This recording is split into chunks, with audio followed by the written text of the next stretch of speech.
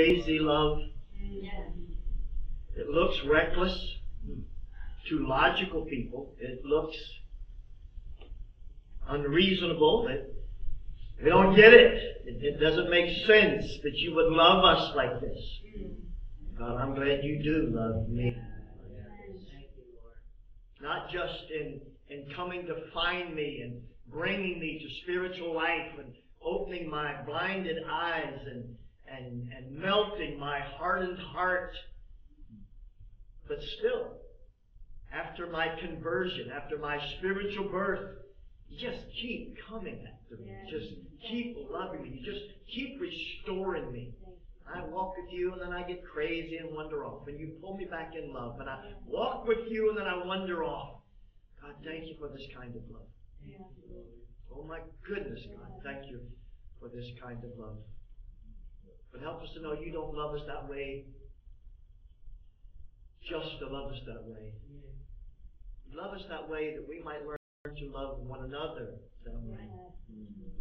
And to love other lost sheep who haven't found their way yet, to love them that way. You've shown us your love, and you've deposited your love within us, that now we might love others the way you've loved us. And forgive us for thinking it's just only about us. It's just about me. God loves me. I'm so grateful. I'm so special. God loves me. No, God loves the people next to me, and it's me loving them the way you've loved me that helps them see, oh, God loves me that same way too. God, help us. Help us to not stop this flow of your love through us to others, but to know that others are yet to be found. There's still some wandering sheep. God, help us to be part of a passionate effort to find them. To find them. And the honey, the magnetism, the draw that we use to find the lost sheep is your love.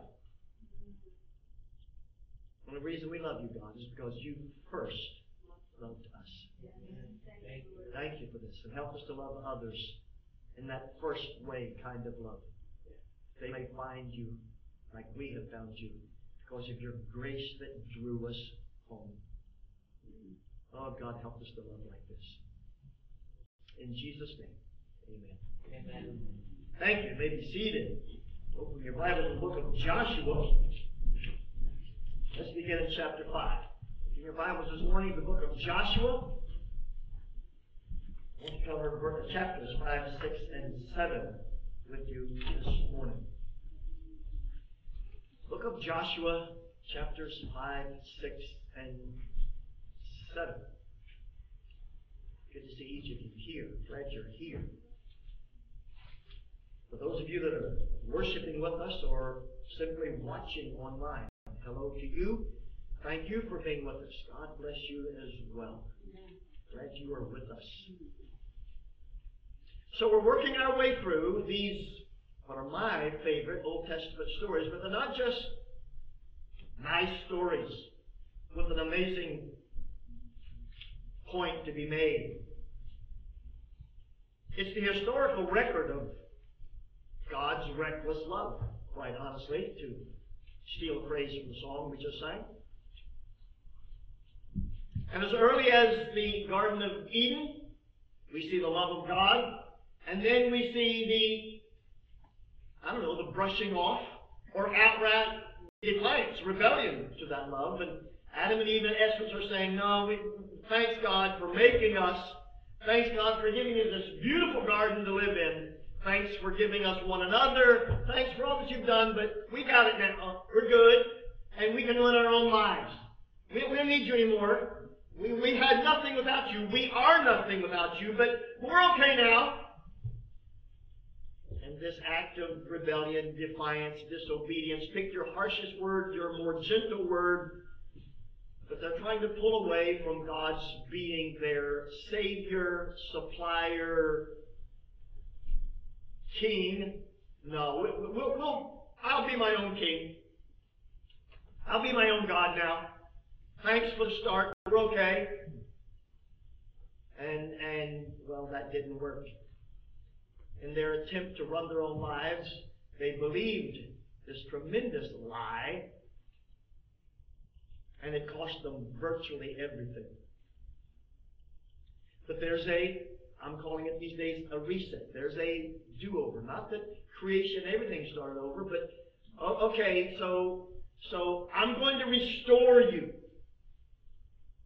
They sinned against God, but they didn't, oh God, we made a mistake. Forgive us, help us, what do we do? They hid from God, and God sought them. And to this day, humans are hiding from God, and God is seeking them. That's why we sing about this love of His. And so God says, okay, all right, I don't hate you, but I'm going to have to restore you because you brought some consequence to yourself when thinking you could run your life without me. It would be like thinking that we could live on this planet without the sun. So we'll be our own sun. Well, how's that going to work for you? It's like me trying to be God to myself. So there's a reset. And they live for a while, and then everyone gets crazy, stupid, wicked, and the flood of Noah comes, and there's a reset. And God is constantly forgiving us and restoring us, forgiving us and restoring us, forgiving us and restoring us. And we see this theme all over the Scriptures, and all we're doing is tracking it, story by story by story. And we've come to this one: Abraham, Isaac, Jacob, Joseph, Moses, Joshua. Last week they crossed the Jordan River. When Moses led the escape, it wasn't really escape, that was walking out with booty. The Egyptians said, here, take all of our stuff and leave. Please leave. They gave all their stuff, and the if you want to call it war, it was 400 years of slavery. Well, 400 years of living in Egypt, half of it at least in slavery. Kind of like their reparations. They left with the spoils of Egypt. They traveled south, crossed the Red Sea, headed now east. They crossed the Red Sea, and for 40 years now, they've been wandering pretty much in circles up and down the eastern side of the Jordan River. Last week's lesson, that first generation has died off. They're going to cross now. They've headed north to what is now called Saudi Arabia, where Mark and Jelaine met. And up into Syria, turning left, headed now back west. They crossed the Jordan River, and we come now to the town of Jericho. Jericho was centrally located, not far from Jerusalem, a bit more east. Jericho is right on the banks of the Jordan. Jerusalem on the other side of the mountains. So you cross the Jordan, you're in the river valley, get it? And right there is Jericho. There's a mountain range. On the other side of that mountain range would be Jerusalem. It's very centrally located, and it's crucial if you're thinking about conquering a place. So you separate, and the north can't get supplies from the south and back and forth, and you cut off their communication and the supply lines, and it's the old divide and conquer. Old military strategy, and that's what's happening here. We'll come back to the reason for warfare in a bit, but let's keep moving.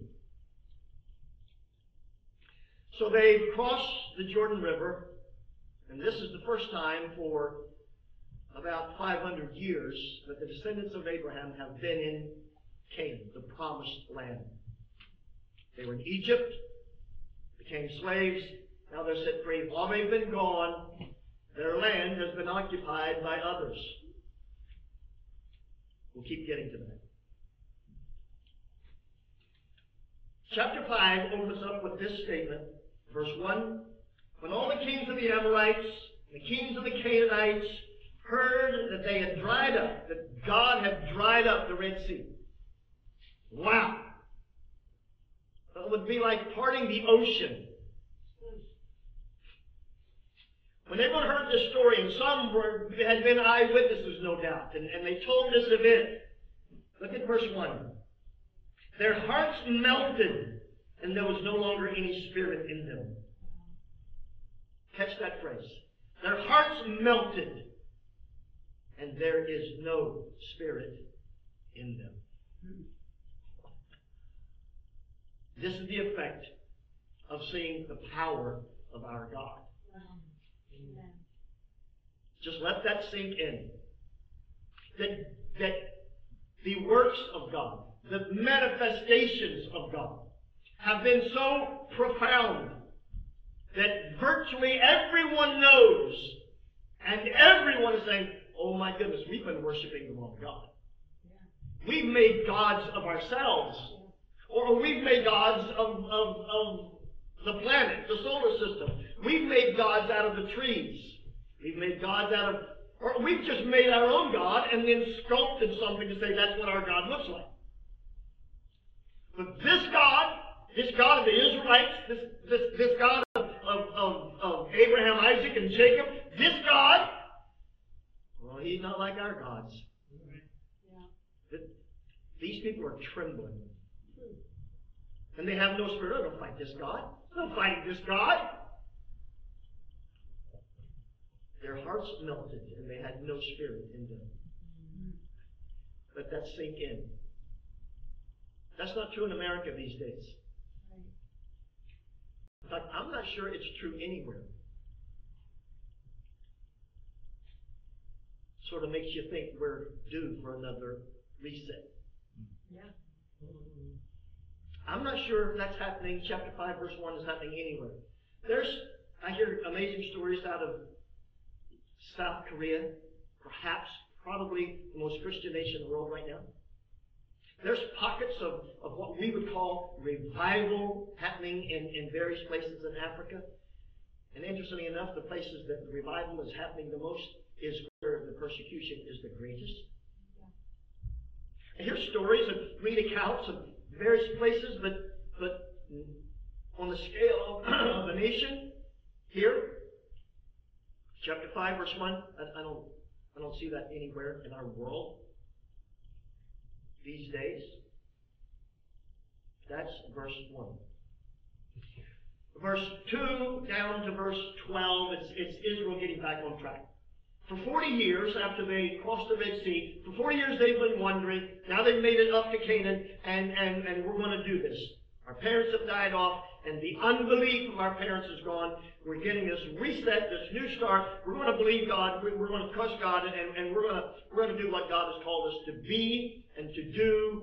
And so let's get back on track. So none of the men had been circumcised for 40 years, so they took care of that. I think that's verse 2 or 3. And it says they reinstituted Passover, because to take Passover, the men had to be circumcised. No one circumcised, so they had Passover for 40 years. So they take care of that. And my point is they're getting back to now, religion doesn't save you, but it reminds you of the God who can and will save you. America, we've turned religion into our Savior. Religion is not your Savior. Jesus Christ is your Savior, and some religions do a real good job of making the distinction, others not so much. In fact, in many denominational religions, they talk about Jesus, but if you listen closely, and sometimes it doesn't have to be interpreted that accurately, it's pretty much in your face. No, it's the church that saves you. And I'm saying, no, this Baptist congregation or the Baptist of ours is not going to save anybody. Jesus saves us. So they're reestablishing some religious routines, which is good and valuable, but it doesn't produce intimacy. It tells you about the Jesus that will be intimate with you, but it doesn't by itself create intimacy. It pushes you in that direction. So they're doing that. But look at verse 9. Look at verse 9, chapter 5 and verse 9. Today, I have rolled away the reproach of Egypt from you. They've been going from Egypt for 40 years. But today, it stops. We are no longer ashamed of our past. We are no longer struggling with doubt and unbelief and fear. We are no longer walking in circles, don't know what we're doing or what we're about. All of the guilt and the shame and the regret and the lack of direction and the lack of purpose and definitely the lack of identity as being the people of God. All of that is over. Today, we begin our first steps of being the people of God. This is beautiful, verse 9. Today, all the reproach, all the shame, all your guilt, all your regret, all of, I can't believe we did that. I can't believe we were so blind. I can't believe we were so rebellious. All of that, it stops today. We're starting fresh. That's my word, reset. We're starting fresh. Everything's new today. And it has to do with conquering the city of Jericho. It definitely has to do with the city of Jericho. Well, first thing in verse 13, chapter 5 and verse 13, the Bible says that Joshua lifted his eyes, so I'm assuming he was praying, or maybe he wasn't praying. He was walking around and his head was down and he's thinking, but something made him aware. Here's this man with a sword, and he lifts up his eyes. Something has his eyes down. It's not reproach, verse 9. It's not reproach. It's not guilt and shame. No, that's over. Verse 13, his eyes are down. He lifts up his eyes and he sees this man in military battle array, dress. So he asks the question, are you for us or against us? And the man says, neither. Are you for us? Or are you against us? Now, I'm not trying to over-interpret the Scriptures. I want the Scriptures to speak to us. But it seems to me that Joshua's putting himself at the center. Not that he's the most arrogant man on the face of the earth, but he understands his calling. God said back in chapter 1 of this book that Moses did, you're my guy, you're going to lead the people, you're going to conquer the land of promise.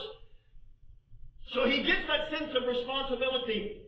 I don't think he's being overly arrogant here, but he makes the assumption that either you're in or you're out. You for us, or you for our enemies? I see you're a man of war. By the way, let me just tell you my theory, just pure theory. I think this is a pre-Bethlehem Jesus. It's not just any old angel, as if angels are that common. Not that I hang out and have dinner with them all the time. I think this is one of those manifestations, and there's a few of them in the Old Testament, that Jesus, pre-Bethlehem Jesus, shows up. Just my theory. Leave it at that. I've been wrong on about 3 things in my life. This might be one of them.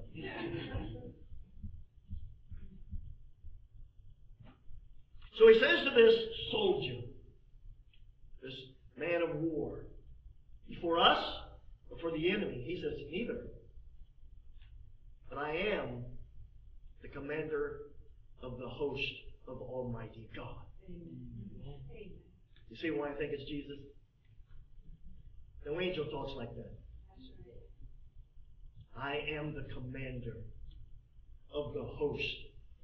That means God's people, God's angels. I am the commander of the host of the army of God. Yeah. And look what happens. Moses falls on his face. I'm sorry, Joshua. Joshua falls on his face. He falls on his face. Second line of verse 14. And he now asks a second question. Oh, what should I do? Oh my goodness, this is a serious moment. I'm in the presence of God. And I've spoken hastily. You for us, you for them. And this man says to me, no, I'm here to speak for God. I'm here to do the will of God. I'm here to command the people of God. So Joshua, he just shows reverence. He lowers his face. He gets on his knees and he says, tell me what to do. Tell me what to say. I don't have any plans. I don't have any ideas. I acknowledge you as the commander of God's purposes. You tell me what I should do. What a great way to start a new start. Yeah. If this is indeed what I'm calling throughout all the Bible, one of these many, many, many, many resets, do-overs. Let's do it again. Next chapter. What a great way to start. Okay, sir, you're in charge. I know I have some responsibilities for leadership, but you're in charge. What do you want me to do? What do you want me to say? I love verse 14. And finally, verse 15. Well, let's start with this. Take your sandals off your feet, because the place that you are on right now with me is holy. Not because this was an amazing geographical spot. No, any spot becomes holy when God is in it. Amen. Any spot becomes holy when God is there. Now, if you're staying with me and following all of these stories, and they keep saying the same basic points over and over and over and over again, this is exactly what God said to Moses. It's a burning bush. Moses is like, I got a calling on your life. This is what I want you to do.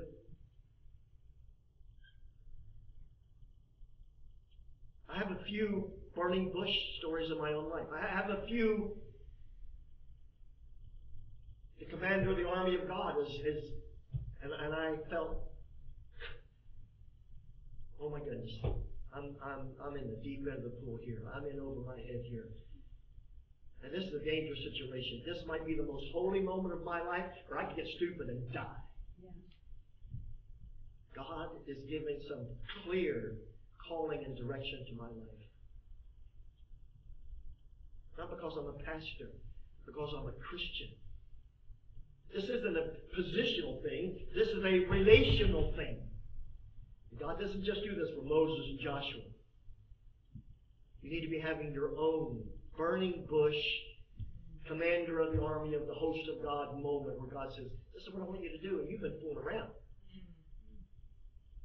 Let's start over. Okay, God. Okay. You are in charge. Go to chapter 16. This is the collapse of the city. Chapter 6. Did I say 16? I'm sorry. Chapter 6. Chapter 6, verse 1. Jericho was shut up inside and out because of the people of Israel. Verse 2. He said to Joshua, I've given Jericho into your hand. I want you to catch the two sides of this. On one hand, like you saw, verse 1 of chapter 5, the people of Jericho were, oh my goodness, oh my God, oh my. You see it again in chapter 6, verse 1. Then verse 2, it's, hey Joshua, it's already done, man. You haven't done anything, but I'm telling you, it's already settled. I've delivered these people into your hand already. And the fact that we hear in chapter 5 and chapter 6 at the beginning statement of this fear and this dread and this awareness of we are beyond our capacities, this God is going to do whatever He wants, and there's not a thing we can do about it because He alone is God. That's what the people are thinking. So no wonder He says to Joshua, I've delivered this people into your hand. Some of you are so tired of witnessing and being rejected. What's the point? No one cares. No one's listening. I'm the last one to get saved. Ain't nobody else going to get saved. It's terrible. Imagine the reverse. Where people were so aware of the glory and the greatness of God that if you simply mention His name, they would say, oh, please tell me about this God that I'm so amazed about. I've already given the city to you.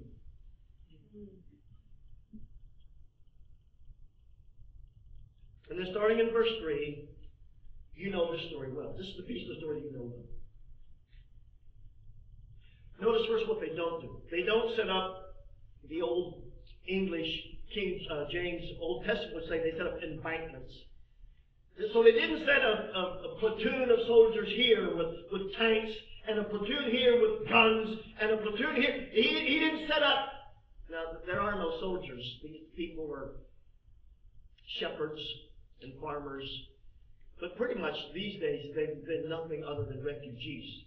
They've been walking around for 40 years, gathering what I presume, in fact, that I should have mentioned this point already, that the manna is still falling from the sky, but we're in chapter 5, today the reproach ends, was the last day they had manna, by the way. The last day they had manna. These aren't trained soldiers. These aren't healthy, athletic, strong. These are refugees, pilgrims, looking for a place to sleep. So he doesn't set, a few farmers here and a few shepherds here and make a lot of, he doesn't do any of that. Here's what I want you to do. I want you to tell the priest to get some ram's horns. And then I want you to walk behind the Ark of the Covenant, which if it says anything, it says this is the presence of God. The God that everyone's afraid of. I want you to start a procession that the Ark of the Covenant would go ahead of you. And the priest will go behind that. And then all the people will come behind that. And all I want you to do is circle the city and come home. Back to our little encampment here on the border of the river. And tomorrow you do the same thing. And you do that for 6 days.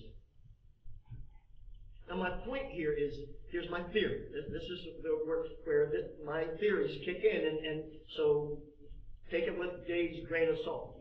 Come up with your one, probably better than mine. God is going out of his way to say to not only the people in Jericho, but the Hebrew people, look, this is not about your strength. Right. This is about my strength. Yeah. Now, see, we go to church and we believe in God and we are full of faith, so we never doubt anything. Well, I wish that were true. I suspect that even though Israel is whatever Israel is at this point, Joshua had to tell them, because God told Joshua, look, your reproach is over. Pick your head up. Quit apologizing for who you are. Be the people of God. They had to be told that. I would imagine, I'm assuming, that Monday, Tuesday, Wednesday, they're walking around and this is about the stupidest thing we've ever done in our life. What is this? We walk around, we don't say anything, we don't pass out tracts, get saved, get saved. Wait, what are we doing? What are we doing? Right. But the instruction was clear. On the seventh day, you march around 7 times. And when the priests blow their horns, I want you to shout.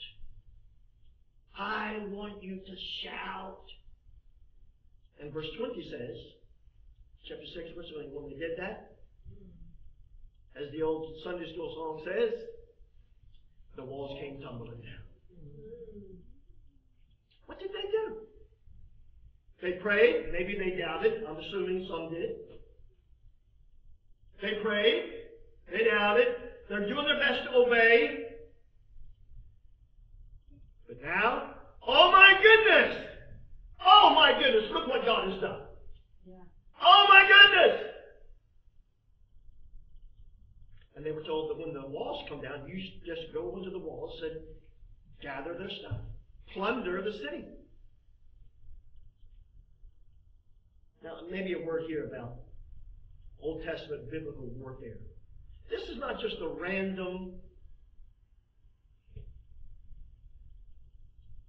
territorial heart of God saying, this is my property and I want it for my people, now get out of my property. This is not a divine land grab. This is a righteous God saying to all of His creation, the Hebrew nation, which is His own particular people, used as a platform to reveal His existence. But even beyond the Hebrew people, to all peoples, I am God and I made you. And all these other nations have now become polytheistic, worshiping all kinds of idols. And God is saying, there are no other gods. You worship the sun, I made the sun. You worship the moon, the stars, you worship the sea, you worship the birds, I don't know what you worship. I made all of that. Or you look outside of creation and you conjure something in your mind and you turn it into some image and you bow before it. Or grandma becomes your spiritual ancestor. I made your grandma. And I made your imagination, which comes up with your idols. And I made all these idols that you worship. And I will show you that there is no God but me. Not because I'm mad, because I'm the only God that can save you. And we do need some saving. I'm the only God that can save you. This is not a land grab. Get off my people's property. They have possessed their property while they were gone for 400 years. Well, not 400 years. What kind of title lasts 400 years? Well, God's covenant lasts forever. So that's what's going on here. There's that piece of keeping His promise to this people, from which Jesus comes. I'm kind of glad that happened. Get the point? But it's also God dealing with massive idolatry beyond just His own people. Verse 20, the walls fall flat. Don't get stuck on just the history of the story. Don't get stuck on just the event itself. The rest of chapter 6 that really begins to open up, and then especially in chapter 7. Chapter 6, look at verse 17. Chapter 6, verse 17. When the instructions are given, this is what's going to happen. 1 loop every day, 7 circles on the 7th day, shout, the walls will come down. Everything's going to be destroyed. Don't take any of it, because we're not here to get stuff. We're not here to get money. We're not here to get ahead. We're not here to grab. This is an act of judgment. This is an act of God saying, idols can't provide for you. I provide for you. So don't take anything.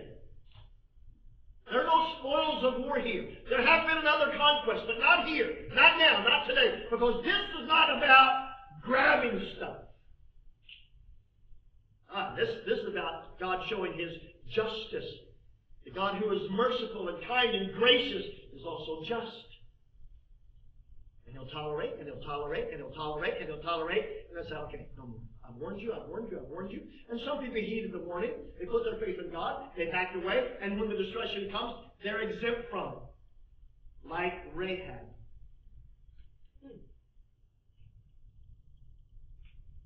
The judgment of God has been building and building and building and building. And God is about to execute His judgment on idolatry and idolatrous nations and cities. So He says the whole place is going to be burned because I don't need their stuff. I'll take care of your clothes. You don't wear those clothes. We spoiled Egypt. We broke their back a different way with the plagues. Here, don't take anything. Let it all burn. Let it all burn. They may know this is the hand of God's judgment on those who look for their provision outside of Him. You know what this is like? This is like hell on earth. Because it's meant to be like hell on earth.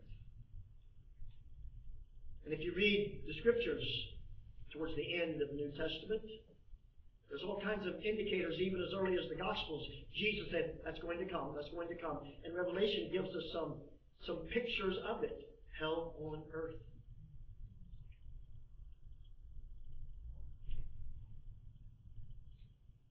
So it's unfolding. And here's the exception. Remember back in chapter 2 when you sent spies and checked out the land, and those spies got information from this woman named Rahab. Now remember chapter 2, what the Bible tells us is that they went to her house because they assumed that's where you get information, and I think they were right. They weren't there for immoral purposes. Rahab's a prostitute. They go to her house, they get the information, but as they're listening to other people coming doing their business, she approaches them. And she says, like in chapter 2, I know all about your God. We've heard about your God. We've seen the hand of your God. Here's a Jerichoite, a Jerichonian. And her mind and her heart is open to the reality that our God is no God. Their God is God. Their God is God.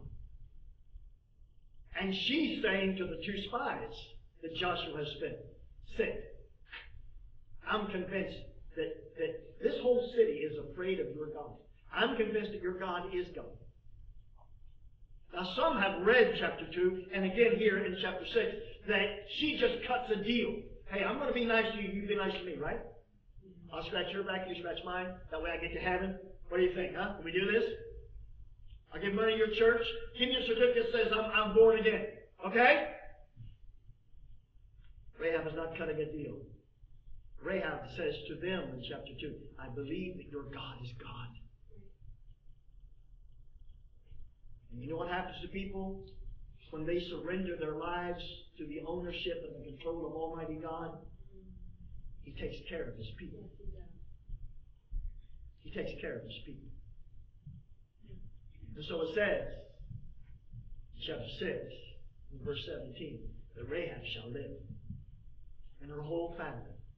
That Rahab shall live. Is that beautiful? We as Christians, we get disciplined.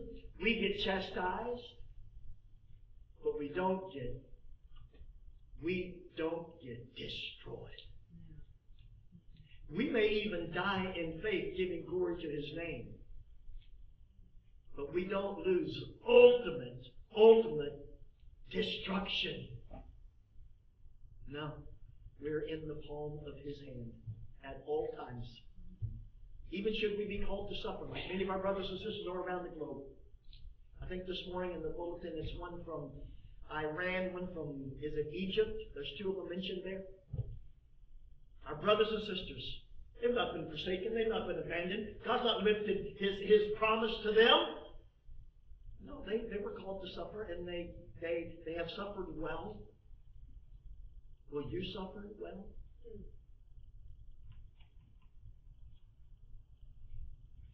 The chosen people of God escape destruction because they have shown dependency. It's all over chapter 2, verses 8 to 13.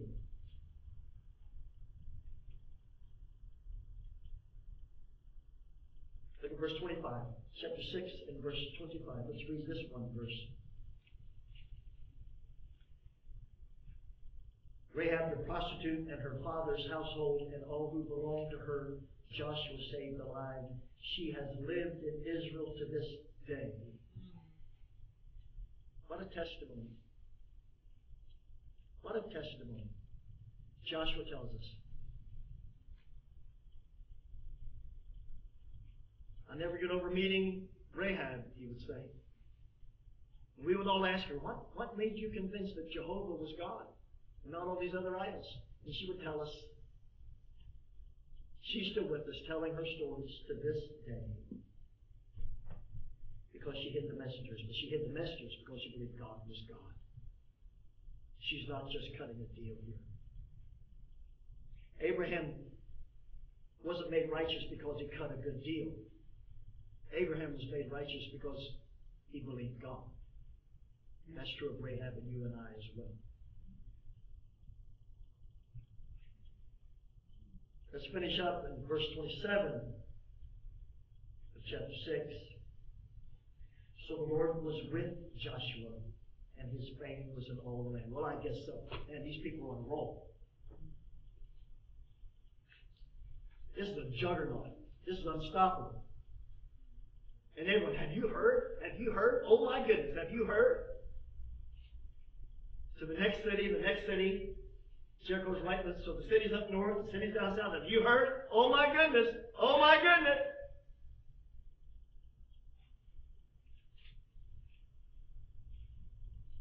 The Lord was with Joshua, and there was fame throughout the land. But look at chapter 7.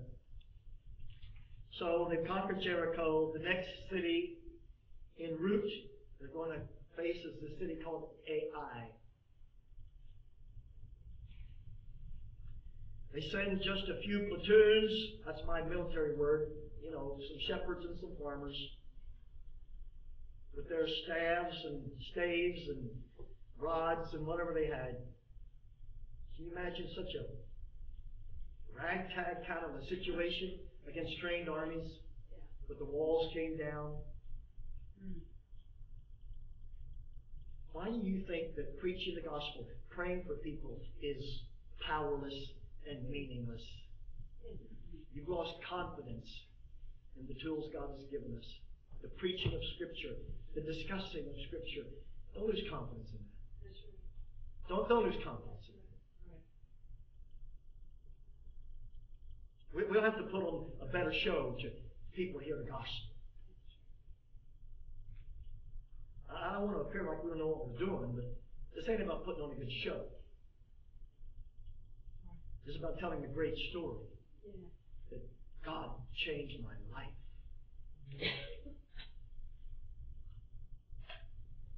Chapter 7, they go to Ai and they get defeated.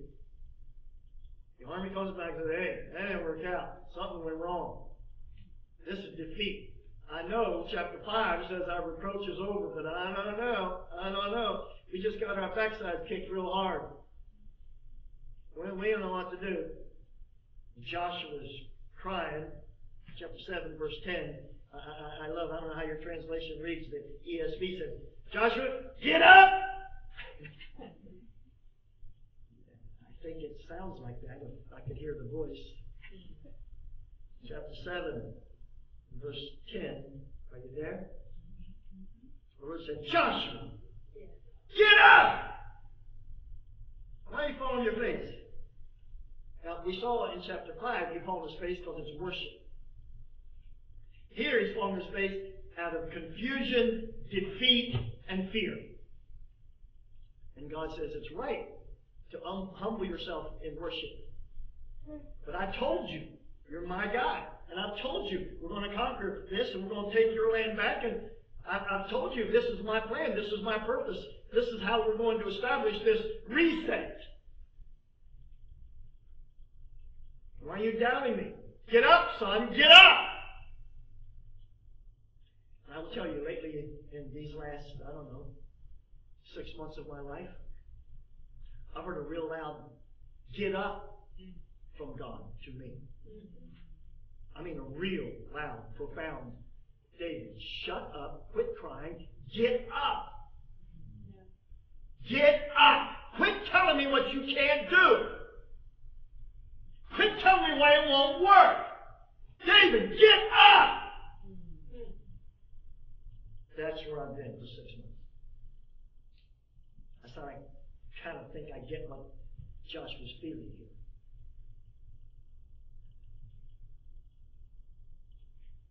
Look at verse 11. Israel has sinned. Now, if you know the chapter, you know it's one guy. One guy. And his name is Achan. That's pretty much all you need to know about chapter 7. One guy, his name is Achan. But in verse 11, chapter 7, verse 11, it doesn't say Achan has sinned. No. Israel has sinned because we live and die with one another. That's right. Catch this. Achan did it. But God says to Joshua, Israel has sinned. Because we live and die with one another.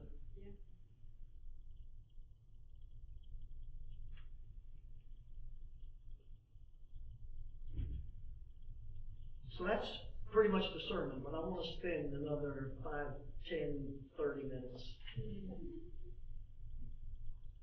drawing out some stuff. Why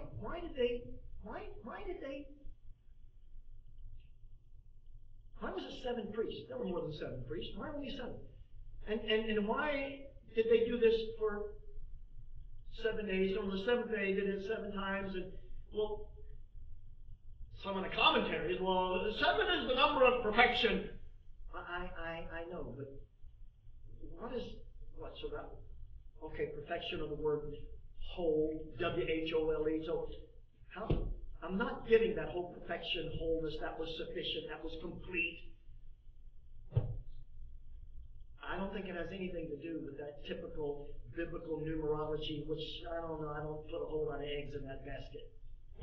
Occasionally something makes sense, but most times I think it's manufactured and pushed. I wasn't buying the whole complete thing here. I think this is another reset.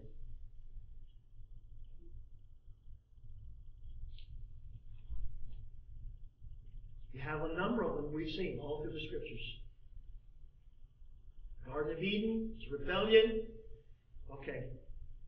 Those coverings you've made for yourself won't work. I'll clothe you. But there's some consequences to the decisions that you made. But I'm still with you. Reset. They just get progressively worse and worse and worse. God sends the flood. Reset.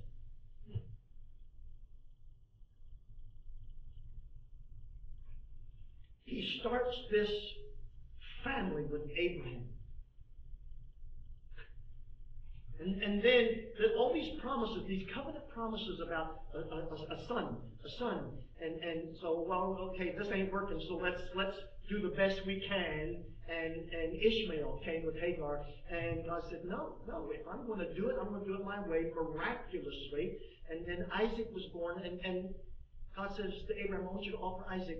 And Abraham now, because he's learned to trust God, he's learned faith, and he's had a number of times where God said to him, Abraham, get up, like he's saying to Joshua now. And Abraham has learned through all of those experiences, and now when God says, offer your son, Abraham says, okay. Because he was certain that God's going to keep his covenant promise.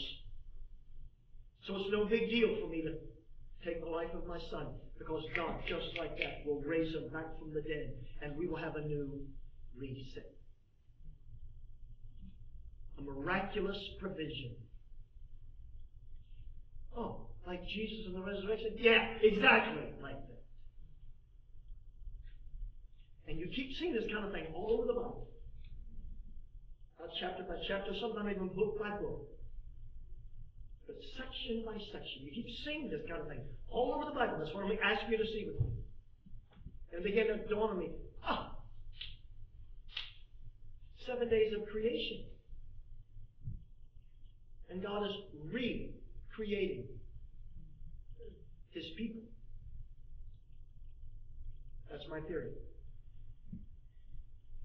Just my theory. That's my theory. And if you have something stronger, bring it. But until someone does, I'm sticking with it. God is saying to you and to me, maybe you need a reset. Yeah. Maybe you need some of the old junk to be scraped away. Maybe you need to hear a loving but loud divine shout. Get up! Yeah. Let's start over. Let's get this thing going right. Let's do it again, this time better. That's what I think is happening here. And we've seen it all through the Scriptures coming to this story here. Finally, look at verse 25 and 26 of chapter 7. Chapter 7, the last 2 verses. Joshua said, Now Joshua was speaking to Achan. They singled him out, found him, and they confronted Achan. And this is it. Chapter 7, 25. Why did you bring trouble on us? Because the Lord's about to bring some trouble on you, man. The Lord is about to bring some trouble on you, Achan. And all of Israel stoned him with stones. I'll come back to that. They burned him with fire and stoned him with stones. And they raised over him a great heap of stones. Why would they memorialize this kind of a guy? I'll get to that too. It's going to be about another hour and a half. They made a memorial to this guy. Therefore, to this day, the name of that place is called the Valley of Acre. It's called the Valley of Acre because acre means trouble. Why did you bring this trouble on us? Remember when God spoke to Joshua and said, Joshua, get up because Israel has sinned. Now Achan has troubled Israel, and trouble is going to come to him. And yes, they do stone him. And then right about this point, I say those words out loud. You read them in the Scripture for yourself. So say right there, Dave. I'm done with the Bible. I'm done with your God. Because it's this kind of stuff. It's killing and slaughtering and... Well, I'm going to tell you that some of the Old Testament is probably like, depending on how well they make the movie, like an R-rated movie. There's a lot of blood and just some nasty stuff. There's a whole lot of immorality. And yeah, it's a pretty R-rated movie you read in the Old Testament. Yeah, I agree. But it's not unjust.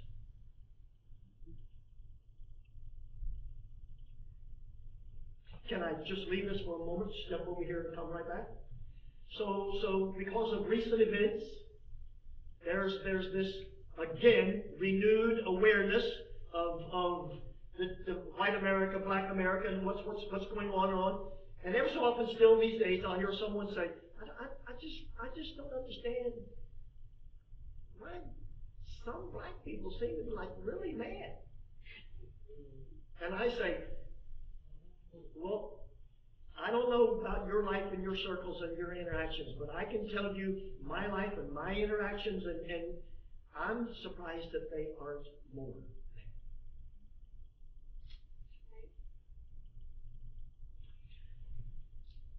And I'm surprised that black people aren't more mad because I'm just starting, maybe, I'm never going to fully get it, what it's like to be black, but I'm starting maybe to get some, at least academic awareness of, oh my God, that's some significant suffering.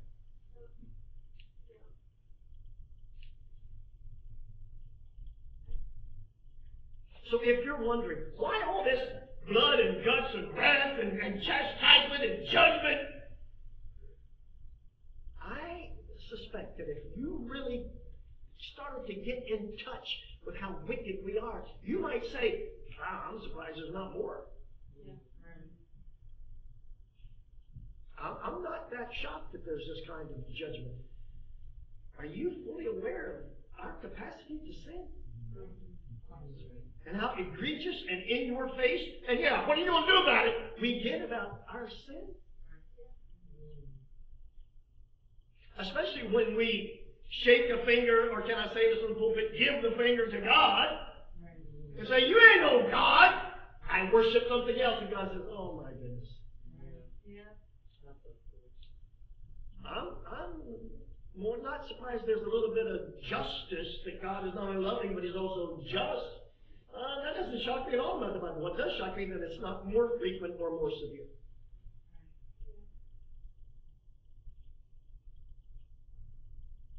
So they stoned him. And oh, by the way, yeah, see, stoning, that's cruel, unusual punishment. I think I can count probably on one, definitely two hands, the times that someone literally actually got stoned to death in the Bible.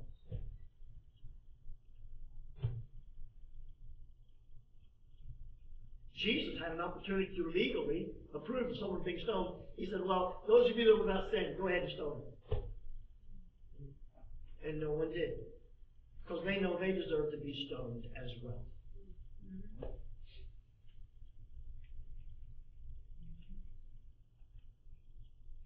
And on the times you see this severe judgment of God, it's on those who have defied His name, but not only defied His name, they've exploited His people. You want to see me get angry? Touch my kids. I don't think you're any different than me. Touch my kids. I'll step out of the pulpit, I'll roll up my sleeve, we'll go to it. And I'll pray for you. But the whole time I'm praying, God help me beat them down. To protect my kids? Protect my kids? Where did we learn that? From God. And the only time He lifts His protection is when Jesus is paying for our sins.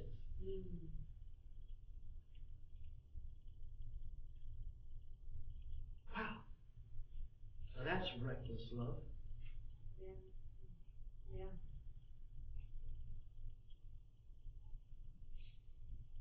Here's my closing thoughts.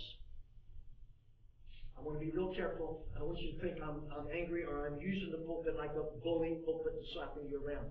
I am not at all. That is not my heart here whatsoever. I think it's wise. Carmen and I don't go to bed with a mask in the same bed. But there's circumstances, there's situations where it's not only legally mandated, it's a logical reason to wear a mask. Because we're living in the midst of a pandemic, and I don't want to give you my germs, and I don't want you to give me your germs, so what we can do to prevent that from happening. I said, what does it have to do with Jericho and Achan? Glad you asked.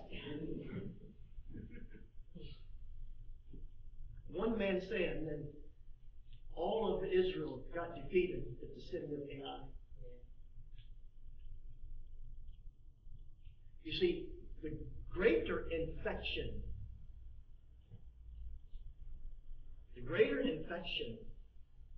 is not COVID-19. I'm not saying, so therefore fill up the mask and shut up and let's get on the life. I'm not saying that whatsoever. That's a serious infection. It's a life-threatening infection. Let me tell you what is a greater life-threatening infection. Anything that encourages you not to believe the promises of God.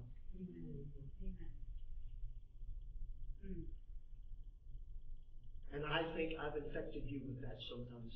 And I know you've infected me with that sometimes. And it's across the board. We're all guilty of infecting one another. It's not with corona, but with doubt and unbelief. Murmuring and gossiping.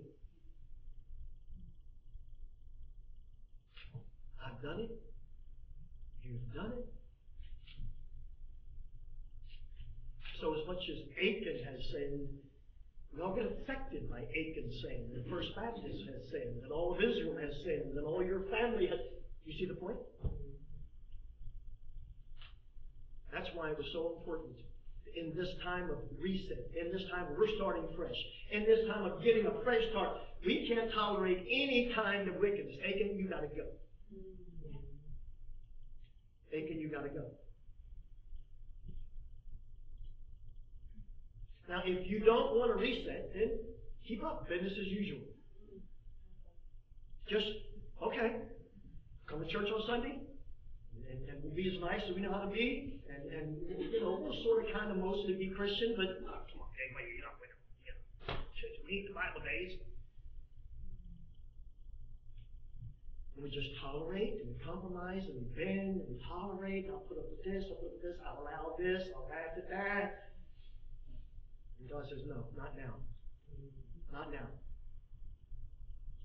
And it's so important. It's so earnest. It's so serious. God says, Achan, you're going to die. And they built a memorial. And the memorial wasn't, this was a great man. No, this was a lousy, nasty man. Right. Don't forget it. Lest we become like it.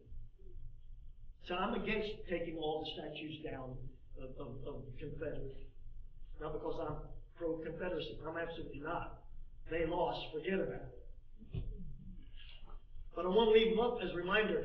That's how stupid we were. And all that they represented we're against. But don't forget what that war cost us. Don't forget what that war cost us. And what that war was about. That'll be a reminder. Like Achan's grave is a reminder. Don't wind up like that. Don't wind up like that. That the testimony of my life is I cause other people to sin. That the memorial plaque on my grave is, yeah, he calls all of us to be kind of mediocre in our walk with Christ. That's Achan's story. That's Achan's name. I don't want to infect you that way. I want to lovingly pass on to you my own get up. I want you to catch with me the heart of God that He wants to do something really new and fresh with us. Amen. I want you to catch that. I want you to feel that. I want you to believe that. Right. Not because I can manufacture that with my passion and emotion. Because I really do believe that God is setting the stage for us to come out of this time with some hope and some joy and some courage. Get up, Joshua. Yes, your people are in sin. And we'll find the source of it. And all that means is we get in discipleship groups. And we say to one another, how you doing? How you doing? And so say, okay, I love you, but you got to stop that. I love you, you got to stop that. It's that little insidious, I didn't say anything to put, I don't know why she and he and I can't believe they're kids. And does that help anybody walk with Jesus? Is that building anybody up saying, yeah, let's go win the world for Jesus? You hear that stuff? Yeah, I don't know. See in church. Oh my goodness. Achan's got to go. And to whatever degree you see Achan in you, and whatever I see Achan in me, the problem is we don't see it in ourselves, we see it in everybody else. Handle your own business. And when you see Achan, you say, oh, okay. And now Achan's thing was materialism. Let's think about this. He stole some really nice clothing. They've been walking in circles for 40 years, and no one's wearing, nice outfits. He stole nice clothing, and he stole cash. Ain't no stores. He got nothing to trade. So, where's he going to spend this gold, and when's he ever going to wear this clothing? Why did he do it? Because he was thinking about himself. He wasn't thinking about there's no logical reason. What are you going to do with this stuff? You can't eat it. And if you try to trade it, no one else has it. Well, where'd you get it? Oh, you're the guy. Right. All the compromises we make in not walking with Jesus, what's it done for you? What? All the hours of TV I watch, what's it done for me? All the murmuring and complaining we do, has it changed anything at all? What are you going to do with the stuff once you get it? Come on, get up! Get up. Believe that God is with us because He says He is. And let's start loving our community. Let's start loving one another. Let's start forgiving one another. Let's quit talking about one another.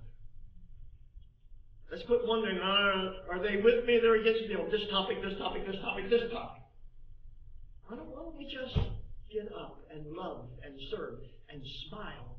And when someone gets a little goofy and we absorb it. I can absorb that, okay. Imagine how your marriage would be, your parenting would be, your church relationships would be, things at work. If I could just genuinely be not an Achan kind of Christian, but a real, no-kidding, Holy Ghost-filled child of God. What would that look like? Or let me ask the same kind of question, one last question illustration. What kind of memorial do you want to your life? A well done, thou good and faithful servant. Or a little pile of stones over your burial place. There lies Achan, who was ground zero for Israel falling back into sin. And God said, no, not now. This is a new fresh start. I won't have it. Achan, you're done. I want a fresh start. And I want to get rid of all the Achans that are in me. And I got some. And I'm asking you to join me. That's the story of Jericho. That's the story of Jericho. And they conquered the land. And Israel is today what it is. Because they got rid of Achan. And they moved forward. Stay with me. Let's sing.